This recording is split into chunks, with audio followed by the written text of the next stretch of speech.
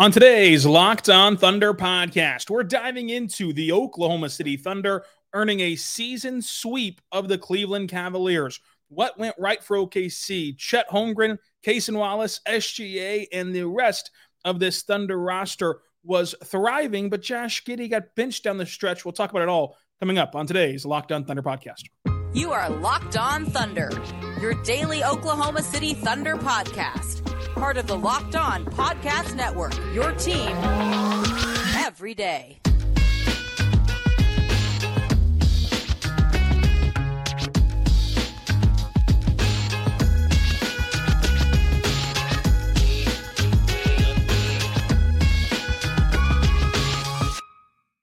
Let's get it going on the Locked On Thunder podcast, on the Locked On Podcast Network, your teams every day. I am your host, media member, and editor-in-chief over at thunderousintentions.com, Rylan Stiles. Follow the show on Twitter at LOThunderPod. Follow me on Twitter at Rylan_Stiles. Email the show, LOThunderPod@gmail.com. Thank you so much for making us your first listen. Every single morning, we're here for you, talking Thunder basketball. You can join the Locked On Thunder Insiders Club with subtext.com/LockedOnThunder. On today's show, brought to you by Jace Medical, we're diving into the Thunder sweeping the Cleveland Cavaliers this season. Chet Holmgren, he's a problem, folks. SGA returns to form. The Thunder did a great job defending Donovan Mitchell, and Josh Giddey was benched down the stretch. Today's show, again, is brought to you by Jace Medical. Empower yourself when purchasing a Jace case, providing you with the personal supply of 5 antibiotics to treat 50-plus infections. Get yourself today a Jace case at jacemedical.com. That's JASC medical.com. So in this game, the Thunder turn around. They play the Cavaliers again. And so, of course, interconference matchup, only going to play them twice. They've already went to Cleveland. They won that game in Cleveland with a 10-point comeback in under 2 minutes. And in OKC, they were able to beat Cleveland as well. In this game, felt a little different than, of course, the one in Cleveland, because in Cleveland, the Cavs didn't have Allen or Garland. They could get both of them back. And so these two teams were fairly healthy. The only players that were missing, and no offense to Ty Jerome or Amani Bates or whatever, but the only two players that were missing was Isaac Okoro for the Cavs and Kenny Hustle for the Thunder, both important rotational players. But all in all, in the grand scheme of the NBA, when you're going to have guys on the report most nights, this was a pretty healthy night for each team. So Lou Dort was listed as questionable. He ended up playing. He didn't feel great at shoot-around in the morning. Then he worked out pregame with David Akinyoye, and he felt ready to go. And so they played him, and he played really well. This was the last game of this homestand for the Thunder, and they got the season series sweep over Cleveland 2-0. And so they picked up another big win over a Cleveland team that's going to be pretty good in the Eastern Conference, of course. So, like I said, they're pretty healthy. So the starters were awesome. It was SGA, Giddey, Dort, J-Dub, Chet. And then for Cleveland, it was Garland, Mitchell, Max Strus, Evan Mobley, and Jared Allen. You know, you'd change Strus, I bet, for Okoro whenever he's healthy. But nonetheless, when you look at this Thunder team, it's impressive that we're going to start with Chet Holmgren on a night where SGA dropped 43 points. But Chet Holmgren is an absolute problem. He hit a big three to start the game. It was the second bucket of the night. And then after that bucket, we saw a constant pattern of what we've seen all year long of teams defending Chet Holmgren, where they are just going out on hard closeouts and being super aggressive, running him off the line. And the thing is, while Allen was super aggressive, Chet Holmgren made him pay for that the entire night. Chet Holmgren could just swim past him for an easy layup. Chet Holmgren could take Jared Allen off the bounce and just embarrass him. I mean, he just absolutely embarrassed Jared Allen. There's no way for Jared Allen to defend him out there on the perimeter. It resulted in Jared Allen getting brought into the lane, and then Chet hits this Dirk fade where he somehow just cashes it in while he stumbled a little bit in the post. Chet Holmgren was just incredible. And the thing about Chet Holmgren is it ties back into our preseason assessment of this team. There is not a great way to defend this team. There has not been a book out yet on how to defend the Thunder. And I was a bit surprised that the Cavs didn't do what I imagined that they would and have Allen stay in the paint and kind of protect the rim more, have Mobley on Chet, and then you just kind of live with Josh Giddey out there. They didn't do that a ton in this game. They used Allen on Chet and played it more traditional, more straight up. And it did not work. It did not work at all. And so you saw Chet Holmgren, again, able to beat Allen off the dribble multiple times. And so as he's beating Allen off the dribble, and Allen is becoming a liability on that end of the floor, his teammates are shading over to help Allen on the drive off the dribble from Chet. But Chet is such a good playmaker that he just dishes it out to the wide open corner shooters. And that's going to work more often than not as you see this Thunder roster take form. And you see that, unlike in years past, and by years past, like the last decade and a half, unlike then, there are lineups where you can get multiple shooters to where if you do try to shade over to somebody, the Thunder are going to have the ability to make you pay for it. And so Chet Holmgren's ability to play make as a passer, to score off the dribble, and to cash in threes on the catch and shoot, it just puts you in such an off-balance situation defensively that I don't know how you defend it. I don't know how you defend SGA. This team, whenever it is playing its identity, this team is a really tough guard for anyone in the league. And we spend so much time worrying and obsessing about Chet Holmgren can't defend Joel Embiid. Chet Holmgren can't defend Nikola Jokic. And that's true. Nobody can in the league, though. There's also a lot of guys 8 games into his career that can't defend him. And so it's a trade-off. Yes, he can't defend Embiid. Yes, he can't defend Jokic. It's going to happen against those matchups. Giannis, whoever. But there's also going to be many matchups night in and night out because not every team has a Jokic. Not every team has an Embiid. So many nights there's going to be matchups like a Jared Allen who's just going to get cooked on the defensive end because he cannot go out to the perimeter with Chet Holmgren.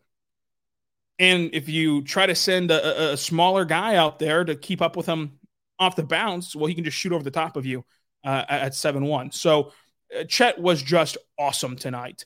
And I think that one of his biggest attributes and one of his biggest traits tonight was something that the Thunder didn't necessarily highlight a ton, was his ability that we've been pointing out all season long to find space and to find the soft spot of the defense on these rolls and whenever he's screening and rolling, and whenever he's just relocating because he's trying to get out of the way of the driver. Eventually, these guards and these ball handlers are good enough that eventually, as you see that more on film, as you kind of see his tendencies of how your teammate's going to play these situations, eventually, I promise you, these teammates are going to hit Chet in those scenarios. Then his shot volume, his shot attempts are going to rise, which people are clamoring for on Twitter. That's going to rise and take care of itself as you continue to see on film the playmakers kind of what he likes to do. And then defensively, you just cannot talk enough about how good he is defensively. His ability to detour shots and block shots in the half court is awesome. He is the reason why that NBA 2K has the pogo stick badge, because his second jump is just insane. He had a play where he forces a Mitchell drive comes in and he deters that shot at the rim. There's no shot Mitchell can score over the outstretched arms of Chet. And I thought live that he might have gotten a piece of the ball. I don't think he did looking at the replay, but he had a great contest of a Mitchell drive. And then Mobley gets the rebound and he just is able to shift back over to Mobley and block his shot and meet him at the rim. So he's able to leap up, contest Mitchell, get back to Mobley and block the shot. Now, the block kind of ricocheted to the Cavs and they still scored that possession, but that sequence is kind of how good he is as a shot blocker, and you can see it in transition. It is incredibly hard to get transition blocks, especially whenever you're in that one-on-one scenario or from behind, and Chet is able to do both of those things. And the thing about Chet is, yes, he's compromised defensively against Embiid and Jokic, so is everyone, but there's no hunting him out or getting switches that are advantageous to you, because you saw where a play that the Cavs had where they got the ball to Max Strus, who was wide open in the corner, and you're going to want to take away a corner three from Max Strus. So Chet closes out extremely hard and flies by Strus. Strus beats him off the dribble, of course, because of the hard closeout. But not only is Chet able to recover and get back to kind of cut off Max Strus. Max Strus then is of course going baseline. He dumps it off to Evan Mobley, who's at the restricted area, dumps it off to him. So you're going from defending the baseline and kind of showing your body toward the basket to then flipping yourself to the opposing basket towards the restricted area, of course, and still getting the stop and still getting the block of Evan Mobley. After Evan Mobley high points the pass from Strus, comes back down to the floor, and that was the mistake to give Chet enough time to just flip and contest Evan Mobley and block the shot. And Evan did this little spinning hook shot thing, that push shot thing that just didn't work. But Chet stayed planted on fakes, which is a good thing that he does. And I just think that Chet overall is a serious problem, and you're seeing the way that opposing players like Draymond Green talk about him as like he's going to be one of those guys, like one of the best in the league. Because we have to remember, we're saying all this, and he's playing so good that he's leading off a show where Shai scored 43, and he's played 8 NBA games. And he's played 8 NBA games off of a serious injury, like a critical injury, the Liz Frank fracture, to where this is just like a pretty baseline where it's like you would, if he was doing the opposite, you wouldn't be freaking out. You'd be wanting him to kind of get more adjusted and more used to playing NBA basketball. But this baseline is just insane for what it sets the precedent for as he gets his sea legs under him and as he gets more comfortable on the floor. It's really impressive. And I think that you saw the difference that Chet makes. We heard all training camp long about, from Wiggins to Shai to Mark to every player we talked to in training camp, just when they were talking about Chet Holmgren, because of course, going to ask about Chet Holmgren. He's the highest pick of this rebuild. He's like the guy of this rebuild draft capital wise, in terms of reputation. And everyone was excited to kind of see what he can bring to the team. So they were asked about him all off season long, and now a couple games in, asked about him again. But all the training camp long, it was completely evident to these players that he brings a different presence and just a different attitude and presence to this team. And you see the presence on both ends of the floor, because this is another game where a Chet Holmgren putback, which could not have happened on last year's roster. A Chet Holmgren putback is the exclamation point. It's the put the kids to bed play for the Thunder to get this win. 15 points, 7 rebounds, 2 assists, a steal, 3 blocks, 4 fouls. Now, a couple things on the fouls. Rookie big men are going to foul a lot. That's just how it is. Big men in general are going to foul a lot. It's just how it is. But Chet acknowledged what I've said before on this pod about him giving away fouls. Like there are certain fouls where, while you want to provide effort and you want to provide resistance and try to stop every shot, that's absolutely a great mentality to have. You're not going to be able to. This is a fantastic league with fantastic talent. So whenever you only get 6 fouls, you can't afford to give any of them away, because there's going to be calls where, like, you're as a shot blocker, you're going to be trying to challenge a shot, and maybe you didn't do anything wrong, but it's just in a live action, the refs are going to get calls wrong, so you're going to pick up fouls that way. So fighting for a quote unquote meaningless rebound in the grand scheme of things and getting an over the back call, doing stuff to that degree is just avoidable fouls that can help you limit foul trouble. And Chet echoed what Mark has said about what Mark tells him whenever he gets in foul trouble. Don't try to not foul, try to compete. And I think that was interesting that I brought that up to Mark, and I said, how do you balance trusting the guys, not to continue to get in foul trouble versus, what do you see in guys whenever you try to trust them? And he kind of corrected me in that way of, like, don't use the verbiage of trusting them to not foul. It's trusting them to compete hard. And if they do pick up a foul, but it was in the kind of picture of competing, that's kind of what they're looking for these players to continue to just play their way regardless of the whistle. And Chet does a really good job of that. Now, again, there's some things to clean up. He's not perfect. He's got to clean up some of these sillier fouls that he kind of just gives away to kind of negate or combat some of the ticky-tack fouls that you could get called for as a shot blocker. But in general, 8 games in, there is no way that you cannot be super excited about what Chet can bring.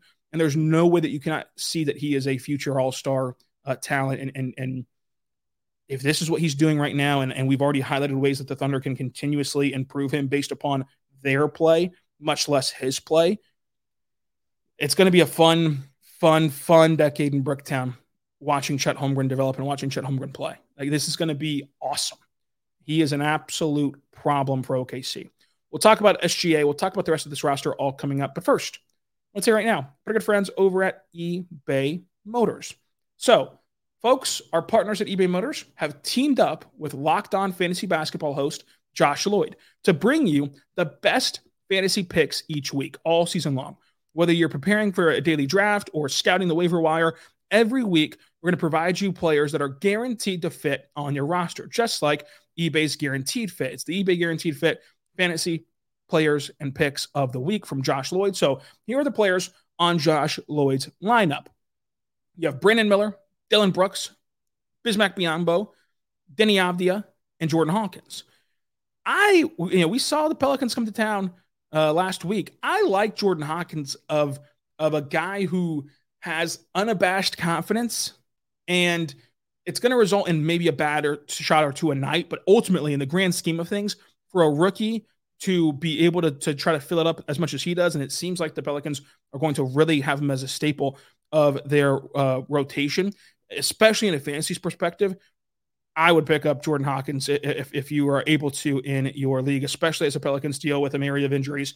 So shooting will be a huge appeal to your team and be a huge addition to your team if you add Jordan Hawkins there for fantasy basketball. Those are the fantasy picks, the guaranteed fits from Josh Lloyd. And check out Locked On Fantasy Basketball anywhere you get your podcast from, because those are going to be the perfect fits for your team, just like eBay Motors has the perfect fit for your ride. Look, whenever issues pop up with your vehicle, I'll be the first to admit, I have no idea what I'm doing. I am a novice. I'm worse than a novice. I have no idea even about windshield wipers, which ones I should buy for my vehicle. That's why I use eBay Motors, because they're going to give you this little green check that says, yep, once you put in your car information of like what kind of car you drive, what kind of year it is, they're going to match you with the guaranteed parts to fit. So that way you don't guess or don't have to try to read a manual or figure it out yourself.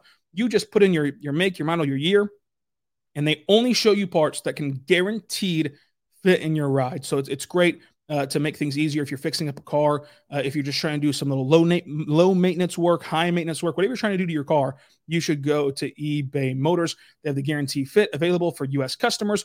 Eligible items only. Exclusions do apply, but check them out today to keep your ride or die car alive at ebaymotors.com.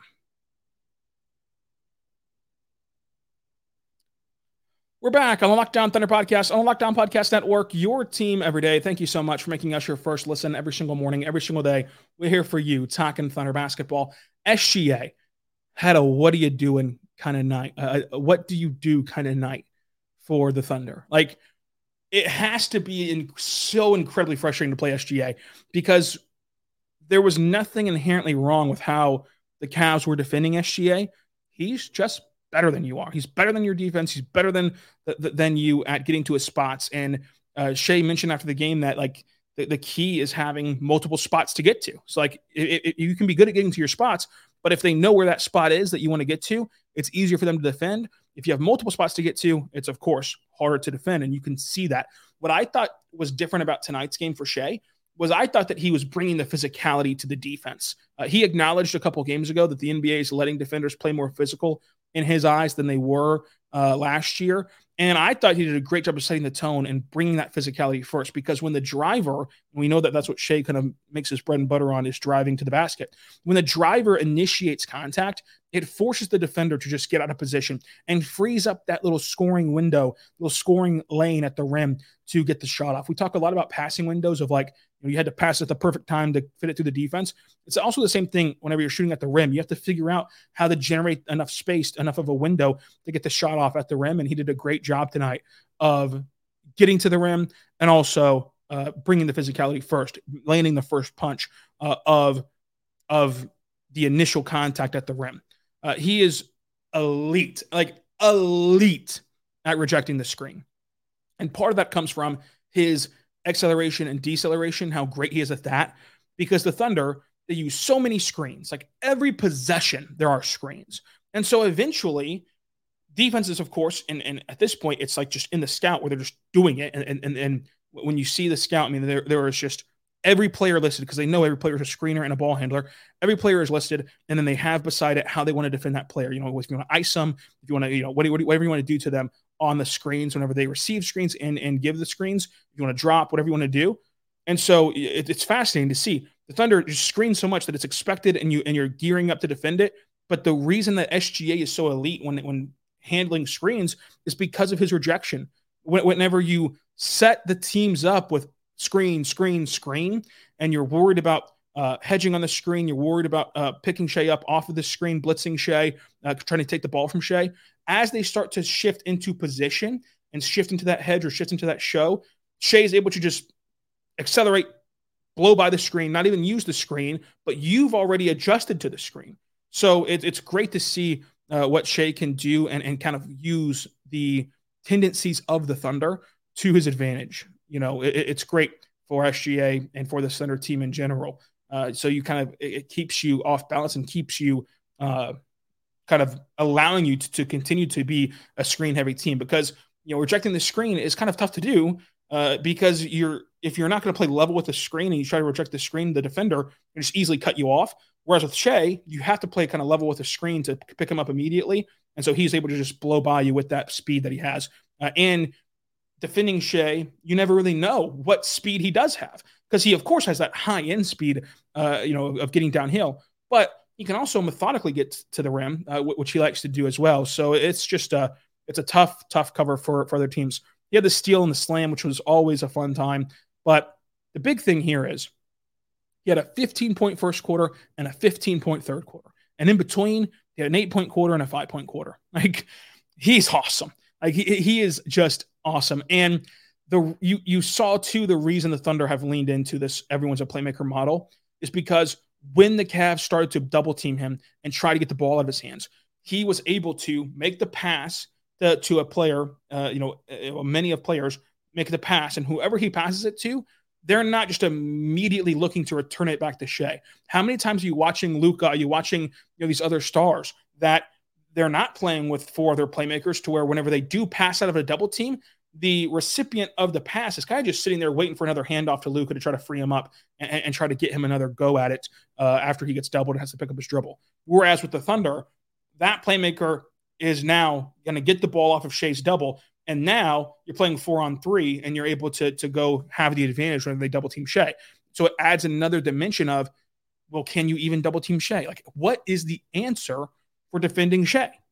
The answer is you hope that his shots aren't going in, and you hope that he's just missing, because there's not much you can do about it. But eventually, he did start getting the whistle tonight. Now, it was a tough go of it at first. I mean, there was even this huge demonstrative jumping up and down, pleading with the refs early on in this game. Like, that is so abnormal from Shai. I mean, other players do it nonstop, 82 games. Shai jumping up and down at the refs, I think, set the tone of the message from Shai, and he started getting calls after that. And in the first half, he had 3 free throw attempts and still had 25 points. Now, he ends the game with 13 free throw attempts, so that was 10 free throw attempts in the second half. That was great from him, but I wonder if we start to see it turn, because every year we see these refs come into a game with a strict point of emphasis, and then around the middle of November, all of a sudden that's out the window, and we've reverted back to our way of play. So I'm interested to see how that unfolds in Sacramento on the road on Friday. We'll talk more about that on tomorrow's podcast, but tonight, SGA, 43 points, 7 rebounds, 6 assists, 2 steals, and a block. He was seen grimacing and kind of squatting down during free throws. It was kind of awkward because he was like limping during free throws, and sometimes he wouldn't even go down to the end of the of where the free throws were happening. He was just kind of squatting there and just really like wincing. But then when the free throws were over and then the ball was in play, he looked perfectly fine. He looked great, looked normal. He obviously scored 43 freaking points. So I don't really know. I don't really know if there's anything. It was just like kind of an interesting anecdote of what you see whenever you're there. So we'll see what happens with Shai. Of course, he dealt with that knee hyperextension last week. We'll see what it looks like here on the injury report tonight. But I think it's going to be fine with SGA because of how he didn't have it bothering him during the course of play. But anyway, Cason Wallace was awesome tonight. After the game, my good friend, my good pal, Derek Parker, InsideTheThunder.com, DraftDigest.com, DParkOK on YouTube and on Twitter, was talking to Mark. And of course, he also runs Draft Digest, so he kind of has the rookie angle covered. And he said the line, like, what do you think of Cason's big night? And Mark said, what big night? And I don't highlight that to do anything bad about Derek's question. I thought Derek had a good question. But it highlights what we picked up on this show, where you and I, the listener were talking back and forth about Kaysen in training camp. It was so interesting to hear that the way they talked about Kaysen was not coach speaky, was not just, I got asked about Kaysen, let me just say a line or two of just a generic line, but it was genuine praise of Kaysen Wallace from even SGA saying that he can play right away and he can be an impact player right away, to Kenny Hustle making the same call he made about J-Dub, to Wiggins, to Chet, to everybody on the roster that we got to talk to throughout training camp, which was everybody, praising Kaysen Wallace, including Mark. And Mark typically will give you an answer about a player and then try to limit your expectations and try to kind of temper things as a form of like protecting his players, I feel like, of protecting what you're supposed to expect from them. So even he, in training camp, before Kaysen played a single minute of NBA basketball preseason or even regular season, even he was very obviously swooning for what Kaysen Wallace can do. And this is a Mark kind of player. The defense, the versatility on both ends. This is a Mark kind of player. And so I believe that like that wasn't just a joke to like kind of have a lighthearted moment with DP. That was just this is just what they expect. This is just what they know that they can get from Kaysen Wallace and who they think that he just is, which is insane to say about a 20-year-old, but off the bench, 14 points, 3 rebounds, 2 assists. He was awesome. 2 for 2 in the corner, and then he missed one corner. He missed 1 3 in this game. But so far this year, he is shooting 67% on corner threes. And he starts this game out 2 for 2 from that spot. He had a self-creation step-back mid-range shot. So in this entire game, he missed 2 shots. He missed a 3, and he missed a rather out-of-control drive where there's like 10 seconds left on the shot clock. I wonder if he thought that the shot clock was lower than 10, but there's about 10 seconds left. And I think he was like aiming to get the foul, but he just didn't get the whistle. So like that, he missed 2 shots all night. He is such an efficient screener on the guard-to-guard screens because of how hard he cuts. And the threat of like, he won't slip it this time. He'll pop to 3, but he usually always does slip and go to the rim really hard. And so that allows the Thunder, to use him and to get him at the rim for an easy layup, and the patience he has at the rim to pump fake and to let the defense settle before just rushing the shot. It allows him to score efficiently as well. But to put it in perspective, how special he is for a rookie, having a run of defending Clay, Steph, Trey, Donovan Mitchell without getting embarrassed, that's special stuff. That's special stuff from a rookie defender while also performing in his role on the offensive end. His confidence is there. It's more of a quiet confidence, but as he said, you cannot teach dog, and he has that dog in him. It's more of a quiet confidence of like, he's not going to be demonstrative. He's not going to say a ton in the interviews, but it's there, and he knows what he's doing on the floor. 14 points, 3 boards, 2 assists, 2 for 3 from 3, and only missed 1 shot inside the arc.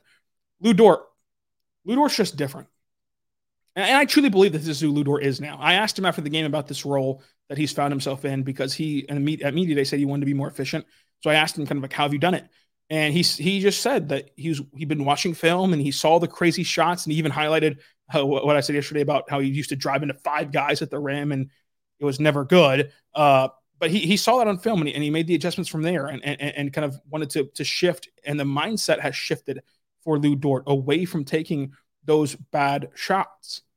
And he's never had a streak like this. I mean, he's never had a streak like this of his shot, and he's not going to shoot 50% from 3. But I don't even care about the percentages. I do full-heartedly believe that he will end the season as an above-average 3-point shooter in the league, which is going to come purely by his shot diet and taking good shots.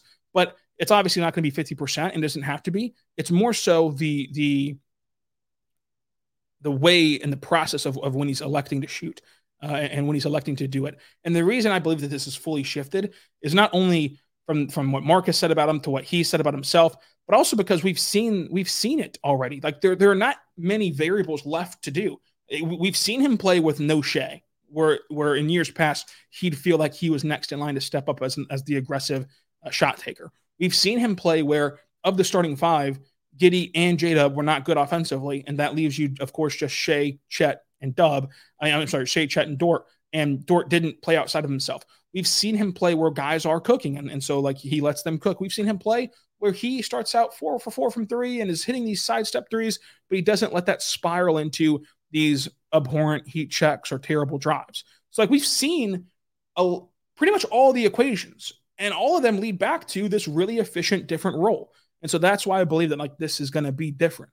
And this is what we have been saying on the show, where everyone wants to kind of ejecto Dort last year, that let him play with this developed roster, and you can see a role for him where he's going to be really good. He's never shot below 40% on corner threes since his rookie season. Let him do it. Like let him play in this environment. And if he still doesn't do it then, okay, then it's time for a very serious conversation. But to this point, he has corrected and fixed the issue. And that's really great. And he put Donovan Mitchell in jail, and he had 3 blocks, 2 steals. He was a catalyst for getting a couple 24-second calls, a 5-second call late in the game for a botched inbound, 14 points, 4 rebounds, 3 assists. Like Lu Dort has been really, really good. And another benefit too is that he mentioned that you have a group chat with like film that they put in there of clips of guys they're going to go up against, and that really helps mentor and lead Cason Wallace, who's trying to fit in that mold of a high-end defender in the league. But of course, I think that Cason will be way more advanced offensively than Dort is, and he can play a bigger role offensively than Dort can, just in his career, no matter where he ends up, no matter what the scenario or environment is around either player. Just offensively, he's more skilled than Dort, but Dort can really help him become one of these high-end point-of-attack guys. Coming up, let's talk about Josh Giddey getting benched, Davis Bertans getting some minutes, and more. But first, I want to say right now, we're good friends over at Jase Medical. So Jase Medical is sponsoring today's show. And what Jase Medical is you can order the Jase case. And so the Jase case is able to give you, these 5 life-saving antibiotics to give you that peace of mind that like you are prepared for anything that could happen, and you can and will care for your loved ones during the unexpected times. And of course, it's just always good to have these peace of mind of if anything pops up, like in the middle of the night, for example, and you just got to jump into action, you can have the Jase case available for you with 5 life-saving antibiotics for emergency uses for you and your family. So it's pretty simple. All it takes for the Jase case is to fill out this simple online form. And then in some cases, you jump on a quick call with their board of certified physicians, and then you have this ongoing care from those physicians for any treatment-related questions. It is doctor-created and doctor-recommended from Jase case, so make sure you check them out today at Jase Medical. So you can avoid being unprepared, and you can empower yourself to care for you and your loved ones during anything that might pop up. And so Jase case handles everything from the online evaluations to licensed physicians and licensed pharmacy medication delivery, with ongoing consults and ongoing care for you.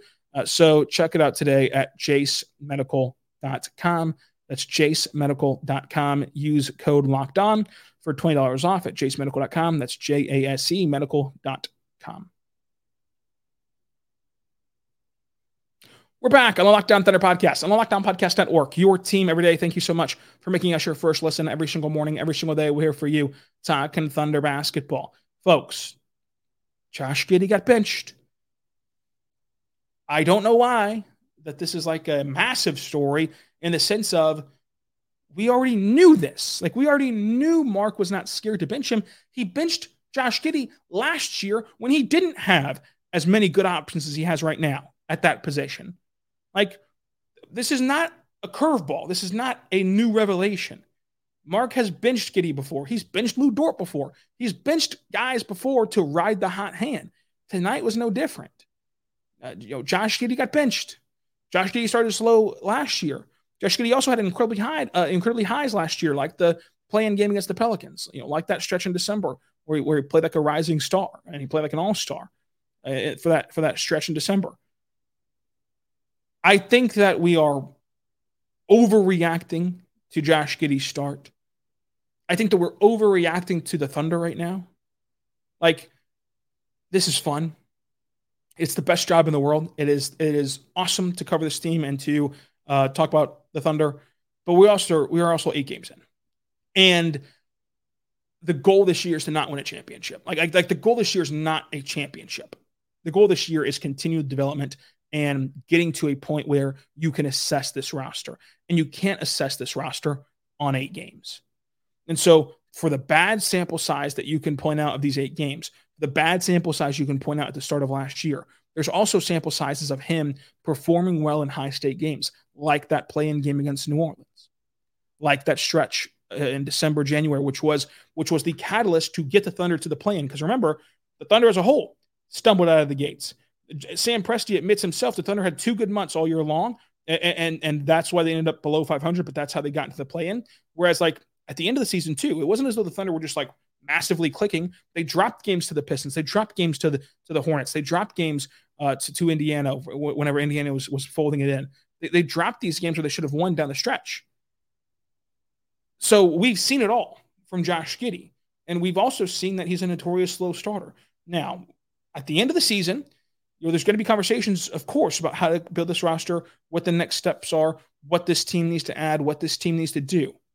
But I think here and now, it's a bit of an overreaction. And I think that, like, to be shocked or to be stunned with Mark benching Josh Giddey is a bit silly because, as I've been saying all offseason long, the Thunder have the benefit of this depth and the benefit of a coach who will use the depth. Most coaches get stuck in their way and they want to just use their same guys no matter the situation, no matter the circumstances. Mark is not afraid to play 10, 11, 12, 15 guys a night to where if Josh or Lou or any of these guys don't have it, they're not going to play. And you can find people who can play that night and who do have it that night. And that's why I think the Thunder will be so successful in the regular season. I find it hard to believe that most nights you can't find guys who have it because this the roster is so talent rich. If it's not Josh, then it's going to be someone else. If it's not Dub, it's going to be somebody else. It's going to be somebody to step up. And so, yes, he got benched. Yes, he's playing very bad right now in the sense of like the results. But I thought the last 2 games, the decision-making was there.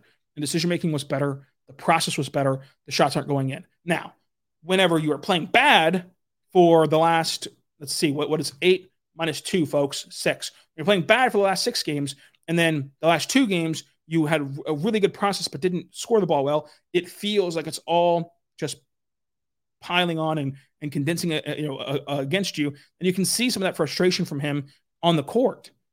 But I think that in general, the last 2 nights were a more so product of the shots didn't fall into the rim and they kind of rimmed out versus he's just a terrible player who can't really do anything and can't thrive in the NBA. But the good thing about the Thunder is they have guys who can fill in for Josh Giddey, Jason Wallace, Isaiah Joe. There's going to be a night where Isaiah Joe, who didn't particularly shoot the ball well tonight, by the way, but he did other things very well. Credit to Isaiah Joe. But there's going to be nights where Isaiah Joe doesn't have it and where a rookie Kaysen doesn't have it, but Josh Giddey is working very well. It's going to be trade-offs. And it goes back to the overreaction portion of, right now is the heightened portion of when fans are going to be watching the games, if Bally Sports actually works, for the start of the season. And you're living and dying with every single bucket, every single play. Whereas, like, if we had a larger sample size, let's say that Josh started out with a blazing anomaly, like 10-game stretch where he's just fantastic. And then in January, he played like this for 8 games. It would not even be remotely close to as big of a deal. So it's kind of like picking your spot. Same thing with Isaiah Joe. Of like, Isaiah Joe has started out shooting the ball, slower than he did last year. But last year, he also had a month where he shot, terribly from 3 for his standards of like as a sharpshooter, of course, not like terribly in the grand scheme of things. But since it was hidden and you had a larger sample size, that's how averages work. He still averaged incredible from 3 last year for the Thunder and was great for OKC. But he had those months where he dipped. Like, for example, with Isaiah Joe, 60% from 3 in October, 41% from 3 in November. And then he started clicking 45%, 43%, 47% the next 3 months. And then 51% in February. In March, he shot 31%.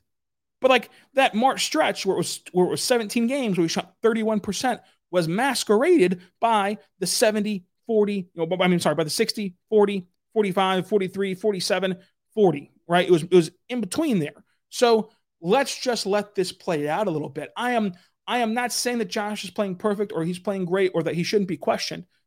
I'm just saying let's let it play out just a little bit more before we start saying stuff like, oh, he's terrible. Oh, they've got to move on from him. if you believe he's terrible, by the way, if you believe he's just awful and not a good player, and you also believe they should trade him, who's going to give up anything for a terrible player? Like, it can't be both things of like he's terrible, but then go trade him for an incredible player.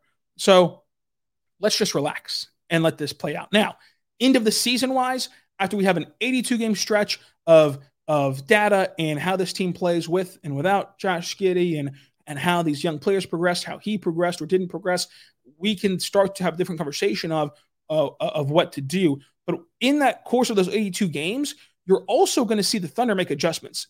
And the adjustments are not going to come from trading Josh Giddey or making earth-shattering moves. I do not expect the Thunder within the course of these 82 games to make anything even remotely close to a noteworthy trade.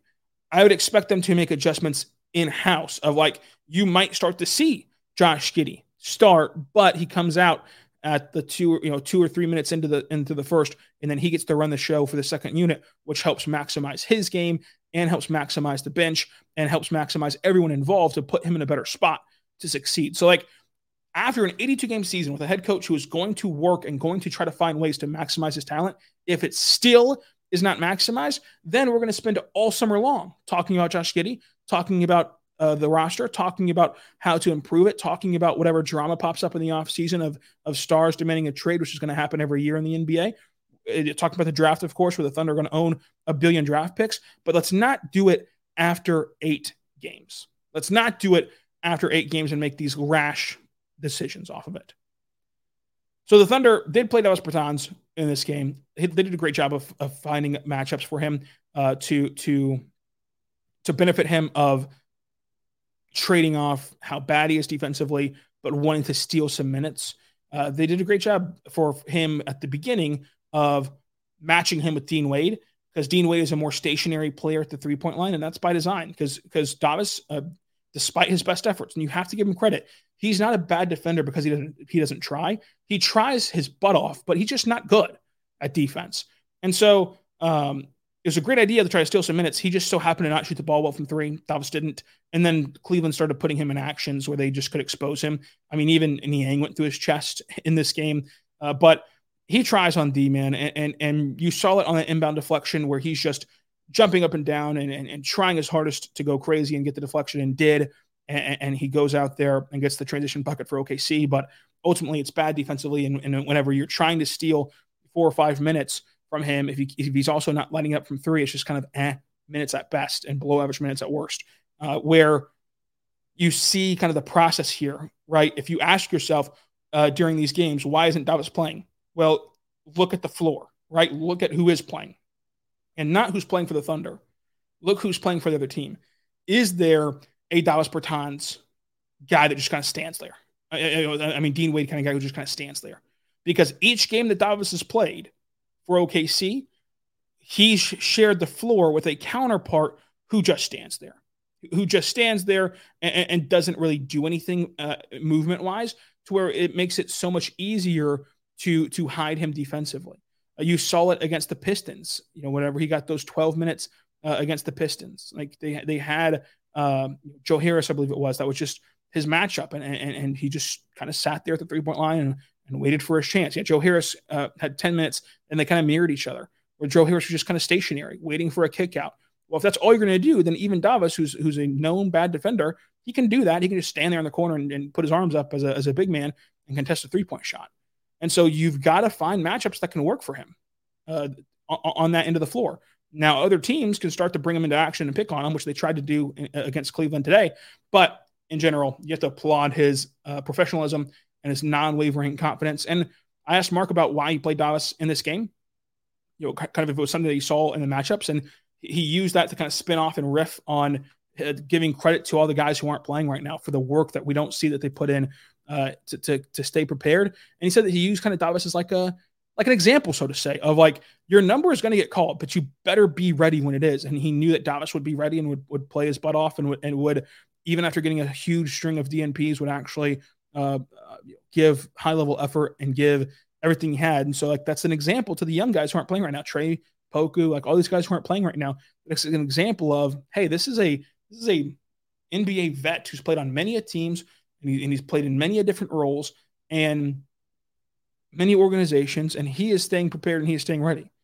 And I just love the professionalism from Davis Bertans. I mean, and it's great to see, especially after some whispers in the offseason from other teams of what to expect in this scenario. And it's awesome to see his professionalism too, because I think that at times we forget that like these players are human in the sense of if we know something, they know something. Like if we know the Thunder are a roster that is designed to not play Bertans, he knows that too. He knows that the Thunder are not going to play him. And they're going to force him to miss at least 20-something games to make sure he doesn't hit that 75% mark, to where to not let that affect how you play whenever you do get a chance to play, or how you show up to work, or how you are a teammate is great. Like Trey Mann, Davis Bertans, whenever you're watching them at practice and shoot around and in games, they're such great teammates. Whenever some guys would be jaded a little bit by not playing, and then these guys are great. So they do deserve a little round of applause for that. J-Dub also deserves a round of applause. My biggest takeaway from J-Dub's game today was that he is so good at playing independent of a box score and a stat sheet. Like, even as a guy who loves the press clippings and loves the social media stuff, he goes 1 for 4 in the first half. And instead of like pressing or hunting a shot or wanting to fix it or pouting or whatever, in the second half, he goes 4 for 6. He plays his style of basketball no matter what's happening. You saw that in the first Cleveland game where he was bad for 3 quarters offensively, outright bad. In the fourth quarter, he turned it on and helped the Thunder win and helped the Thunder get that comeback. So his ability to just fight through stuff like that is impressive for a second-year guy. 15 points, 4 rebounds, 2 assists, a steal, 50% shooting, 1 for 1 from 3, 4 for 4 from the line. I thought that Jang played well. Joe played well as well. The Thunder, just as a quick note, have to start the quarters better, and they do deserve credit for learning from last Wednesday against the Pelicans. Since that game where they blew that 22-point lead and lost, they've had 2 more big leads, and they've won both of them while staving off a comeback. So it's great to see that course correction. But tomorrow, we're going to do your mailbag podcast. Saturday, we're going to do a Kings recap. Monday, a Suns recap, and we'll just continue to roll along here on Locked On Thunder. Make sure you subscribe anywhere you get your podcast from, including on YouTube. And until tomorrow, be good and be good to one another.